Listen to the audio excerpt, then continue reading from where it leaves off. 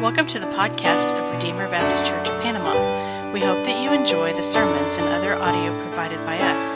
Feel free to share what you find here, and we hope that it will be beneficial to you as you seek to know and follow Christ. It's great to be here with you guys. It's a blessing and a privilege to be here to share a message with you that God has put on my heart, and one that has been encouraging to my life this past year, and I hope it's encouraging to you as well. If you would, please turn to Jonah chapter 2. We're going to be in Jonah chapter 2, and if you have your Bibles, turn, and if you would, please stand as we read God's Word together.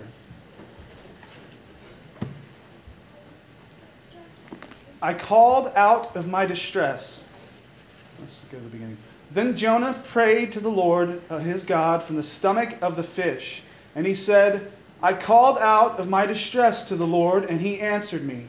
I cried for help from the depth of Sheol. Thou didst hear my voice. For thou hast cast me into the deep, into the heart of the seas, and the current engulfed me. All thy breakers and billows passed over me. So I said, I have been expelled from thy sight. Nevertheless, I will look again to the holy temple. Water encompassed me to the point of death. The great deep engulfed me. Weeds were wrapped around my head. I descended to the roots of the mountains. The earth with its bars was forever around me. But thou hast brought up my life from the pit, O Lord my God. While I was fainting away, I remembered the Lord, and my prayer came to thee into thy holy temple. Those who regard vain idols forsake their faithfulness, but I will sacrifice to thee with the voice of thanksgiving. That which I have vowed I will pay. Salvation is from the Lord. Then the Lord commanded the fish, and it vomited Jonah onto the dry land. Let's go to the Lord in prayer. Dear Heavenly Father, we thank you for who you are. We thank you that you're here with us right now. We thank you that you love us in a reckless love, Lord. And we thank you that you save us even though we don't deserve it, which is every day. As we go into this time, Lord, we pray that you'll just speak to our hearts, encourage us, and help us to go out living for you. Pray these things in Jesus' name. Amen. You may be seated. So I've said this passage has been encouraging to me as I've been through some hard times in this past year. If I had a title to give to this, it would be Thanking God When Life Isn't Comfortable. There's a lot of times in life where we're going through things that makes it seem like everything's dark and like there's not going to be any hope and like nothing's going to get better. We all go through those uncomfortable moments in our lives. Today we find Jonah in an uncomfortable situation. In case we don't really know how uncomfortable this situation is, let's think about this for a moment. So first of all, he's in the belly of a fish in the middle of the sea, which means there's no way for light to get in, which means he can't see his hand in front of his face, and for 3 days and 3 nights, that's not changing. Number 2, fish don't smell that great on the outside. Like, I love fishing, I love going fishing, but that smell is just not pleasant, and so I don't even want to know what they smell like on the inside. And number 3, I would be thinking, I'm about to be digested. This is how I go. Thanks, God. I know I disobeyed you, but digestion, really? But in this passage, we don't see Jonah complaining about any of those things. We don't see him complaining about how dark it is. We don't see him complaining about the smell or about the fact that he could possibly die. In fact, in this passage, we see the opposite of Jonah complaining. We see him giving thanks to God in spite of his uncomfortable situation. Why? Why is he thanking God in the midst of this uncomfortable situation? You see, if we're not really paying attention, we might just skim through this passage and not really see what's going on. And we might jump to the assumption that as soon as Jonah was tossed into the sea, a fish swallowed him. But that's not true. There's actually a lot that went on between the end of chapter 1 and chapter 2 that we don't get to see, but it comes out in this prayer. You see, Jonah was drowning. He was sinking further and further to the bottom of the sea. He was about to lose his life. And God saved him with a fish. See, growing up, I always thought that the fish was punishment for Jonah. But the truth is that this fish was salvation for Jonah. So we're going to dig in here. We're going to look and see exactly why he's giving thanks to God, and hopefully it'll encourage us to do the same in our uncomfortable times. So it says, then Jonah prayed to the Lord, his God, from the stomach of the fish. And he said, I called out in my distress to the Lord, and he answered me. I cried from the depth of Sheol, thou didst hear my voice. And so first of all, we see that God answers our prayers. No matter what prayer it is, no matter what we think, it might be yes, no, or maybe. But sometimes it's more complex than we can even imagine. I've gotten through circumstances in my life, and I've looked back and I'm like, I never thought that God would answer my prayer in that way, and it just blows my mind. But he answers our prayers in his timing and in his ways. We also see that God hears our prayers. I cried from the depth of Sheol, and you heard my voice. This tells us that no matter how far we get from God, no matter how deep and dark the situation is, God hears our voices. And that's a good thing. So we pray to God and we expect for God, we hope that God would work out those situations. And the Bible gives us that promise. We find that in the New Testament where it says that God works all things out to the good of those who love him and are called by his name and according to his purposes. And sometimes we're in these dark situations and we don't feel that way, do we? We don't feel like he's answering and working things out for our good, and we might wonder why. There's a few stipulations that we need to think about. God works all things out to the good of those who love him and are called according to his purposes. So are we called according to his purposes? Are you a child of God? Because the Bible says his promises are for his children. And second of all, it also says that God works all things out to the good of those who love him. The question then would be, do you love him? If I were to ask you this evening, do you love your spouse, or do you love your children, or do you love your friend, and you were to say yes, but yet you spent no time with them? You never talked to them?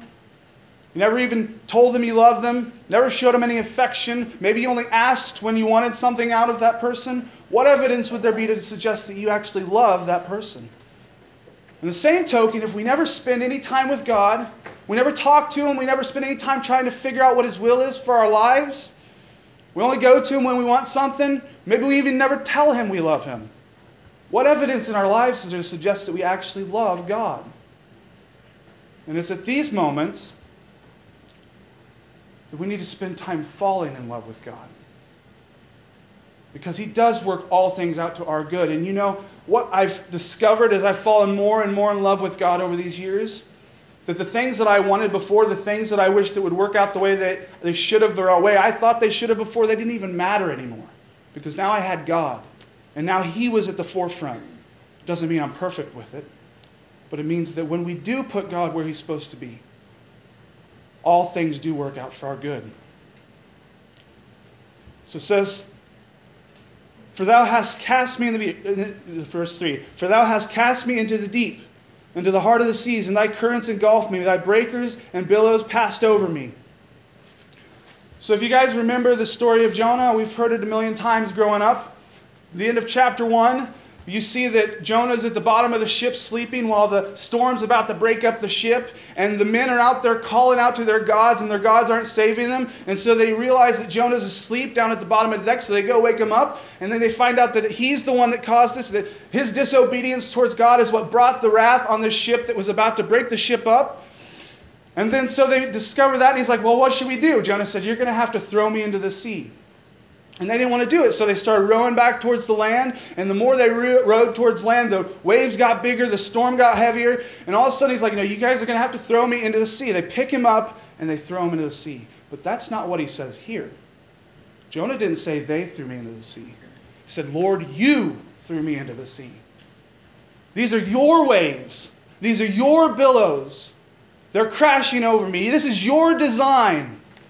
You see, sometimes God puts us in uncomfortable situations where it's completely out of our control, in order that we look up to him and we learn to rely on him in spite of the fact that we feel like we're drowning sometimes, in spite of the fact that we feel like we're going to just lose our lives, to learn how to trust him. I can't tell you how many times in my life that those type of situations that God has put me in has built my faith in him, caused me to grow closer to him.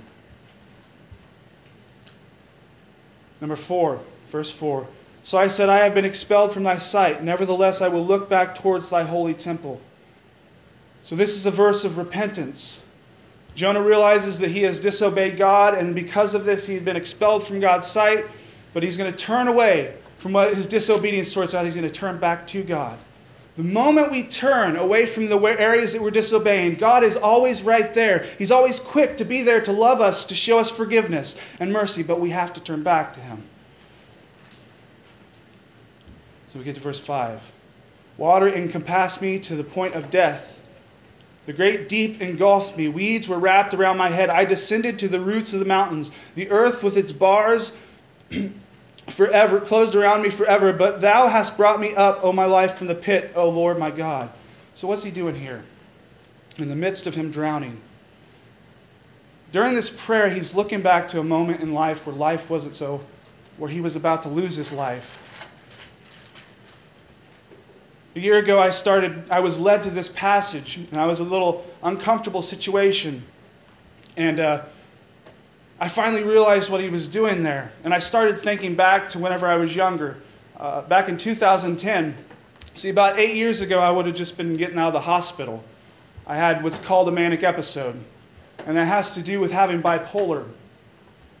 You see, a lot of people assume that bipolar just has to do with a bunch of, 1 minute you're angry, 1 minute you're happy, 1 minute you're sad. But that's not all it is to it. See, there's a lot of people that don't have bipolar that struggle with that. But for me, it's whenever I have a manic episode because I haven't been sleeping, because I've been full of anxiety and racing thoughts, and I end up in the hospital. And the last time I was there, I ended up in the hospital for about a month. And it was the second manic episode I had. And then after I got out of the hospital, I started experiencing a moment where I didn't have a job for 2 years. And I started experiencing anger towards God. And I started to not talk to him like I used to because I would get frustrated.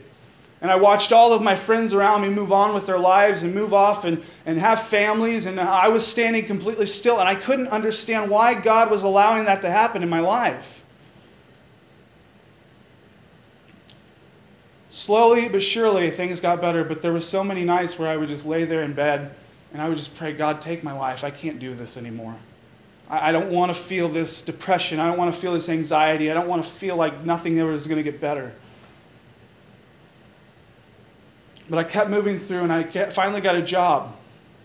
And slowly but surely, things got better. For the next 5 years, I faced a lot of depression, a lot of moments where I just wanted to give up, a lot of moments where I thought nothing was going to get better.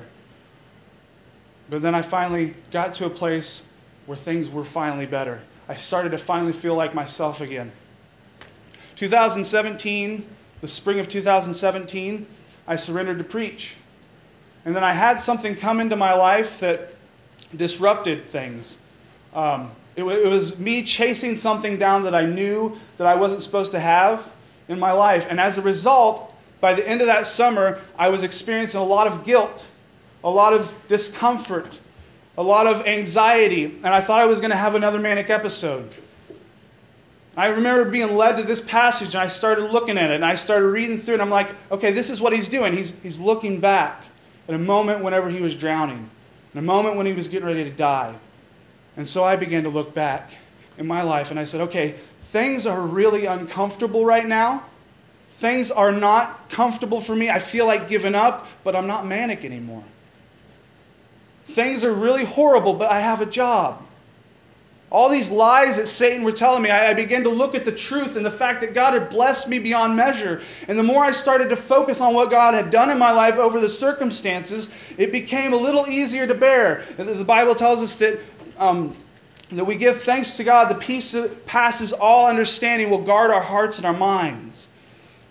See, it's easy to get in these negative situations and to focus on what's going wrong. It's easy to get in there and say that nothing's going to get better. Everything's just going to keep falling apart. I don't see any light. And if we choose to focus on what is going wrong, never focusing on what God has done for us, that will crush us. It'll crush us. We're not meant to bear that. We're meant to set our minds on God. The moment we start thanking God for the things that He's done in our lives is the moment that we set our minds on God, and now all of a sudden the peace that He gives us is something that we can't even understand. It's hard to go through these moments. It's hard to get through the pain. But when we set our minds on God, He helps us and gives us the strength to get through them. He's talking about how He descended to the roots of the mountains. The earth with its bars was around me forever. But Thou hast brought me my life from the pit, O Lord my God. So we need to start giving thanks to God in the midst of our uncomfortable situations. And sometimes it's hard to find things to be thankful for, because sometimes we don't see anything to be thankful for in our lives. But I just want us to think about the fact that we live in a country where we're free. We live in a country where most of us here are well fed. We don't go to bed hungry most of the time. And if you do, you need to be talking to the church about that. And so we start giving thanks to God. And if you can't think of anything right now, start when you were younger and work your way up. Because it's so much easier to focus on the negative. And yet the Bible tells us we must put our minds on God. It doesn't mean that our situations always change. It doesn't mean that it just goes away and poof, it's gone. But it does mean that we just are sustained in those moments where we need it the most. While I was fading away, I remembered the Lord in prayer, and my prayer came to Thee in Thy holy temple. Those who regard vain idols and forsake their faithfulness, but I will sacrifice to Thee with a voice of thanksgiving, that which I have vowed to pay. Salvation is from the Lord. And so Jonah didn't have anything to give God at that moment in the belly of the well. He couldn't set up an altar. He couldn't do anything that was the rituals back then for giving a sacrifice. But what he did was he gave thanks to God in the midst of this. And so I just want us to think about that as we go on. Throughout the weeks, throughout our lives, throughout our struggles. That the more you focus on everything that's fallen apart, the more you focus on the things that you can't fix, the more overwhelming, the more burdens you'll be bearing.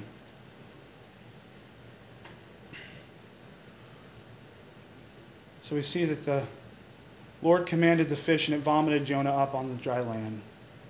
He was finally delivered from that uncomfortable situation.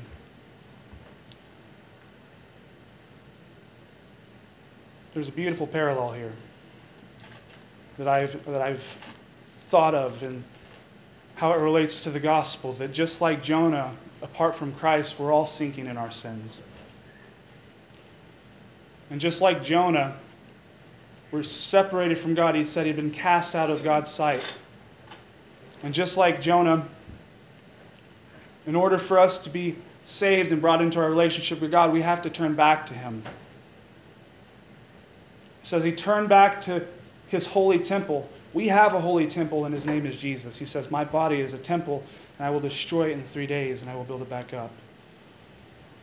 And so, when we put our faith in Jesus to get that relationship and gain entrance into heaven, we become saved when we turn away and turn to Him.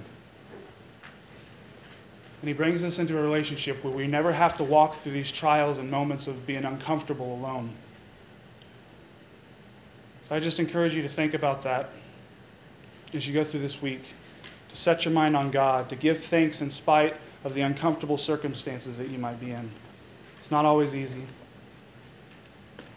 but it's something that has gotten me through quite a bit in my life.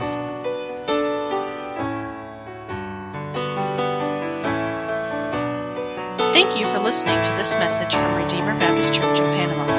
For more information, please visit us at RedeemerBaptistPanama.com, or you can like us on Facebook.